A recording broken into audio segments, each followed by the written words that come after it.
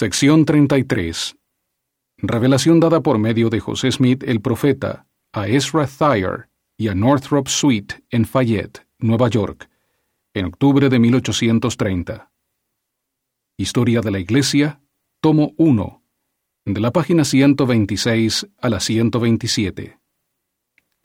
Al anotar esta revelación, el profeta afirmó que el Señor siempre está dispuesto a instruir a los que diligentemente buscan con fe. Historia de la Iglesia, tomo 1, página 126. Versículos del 1 al 4.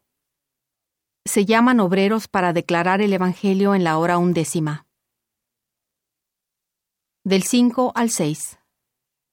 La Iglesia está establecida y los escogidos han de ser recogidos. Del 7 al 10. Arrepentíos porque el reino de los cielos está cerca. Del 11 al 15. La Iglesia está edificada sobre la roca del Evangelio. Del 16 al 18. Preparaos para la venida del esposo.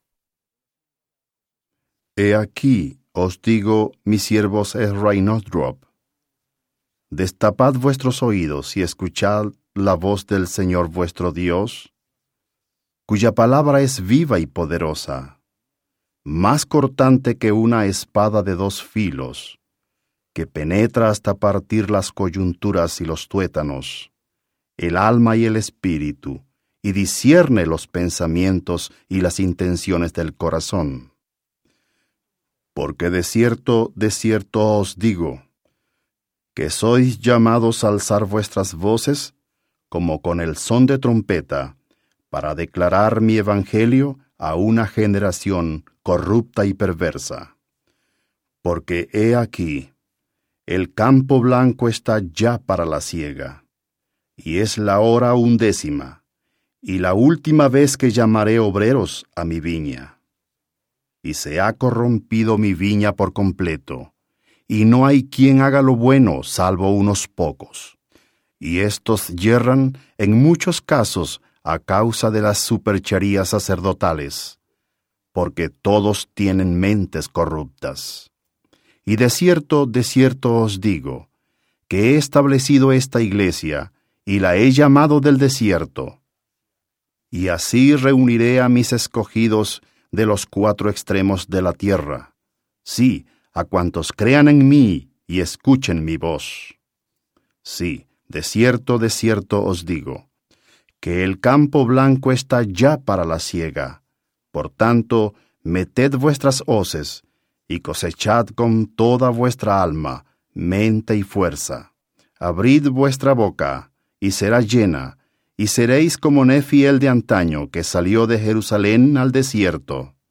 Sí, abrid vuestra boca sin cesar, y vuestras espaldas serán cargadas de gavillas, porque he aquí estoy con vosotros. Sí, abrid vuestra boca y será llena, y decid, arrepentíos y preparad la vía del Señor, y enderezad sus sendas, porque el reino de los cielos está cerca. Sí, arrepentíos y bautícese cada uno de vosotros para la remisión de sus pecados. Sí, bautizaos en el agua, y entonces vendrá el bautismo de fuego y del Espíritu Santo.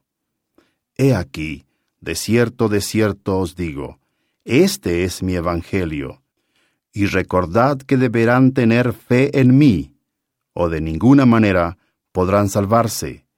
Y sobre esta roca edificaré mi iglesia. Sí, sobre esta roca estáis edificados, y si perseveráis, las puertas del infierno no prevalecerán contra vosotros. Y recordaréis los reglamentos y los convenios de la iglesia para observarlos. Y por la imposición de manos confirmaréis en mi iglesia a quienes tengan fe, y yo les conferiré el don del Espíritu Santo.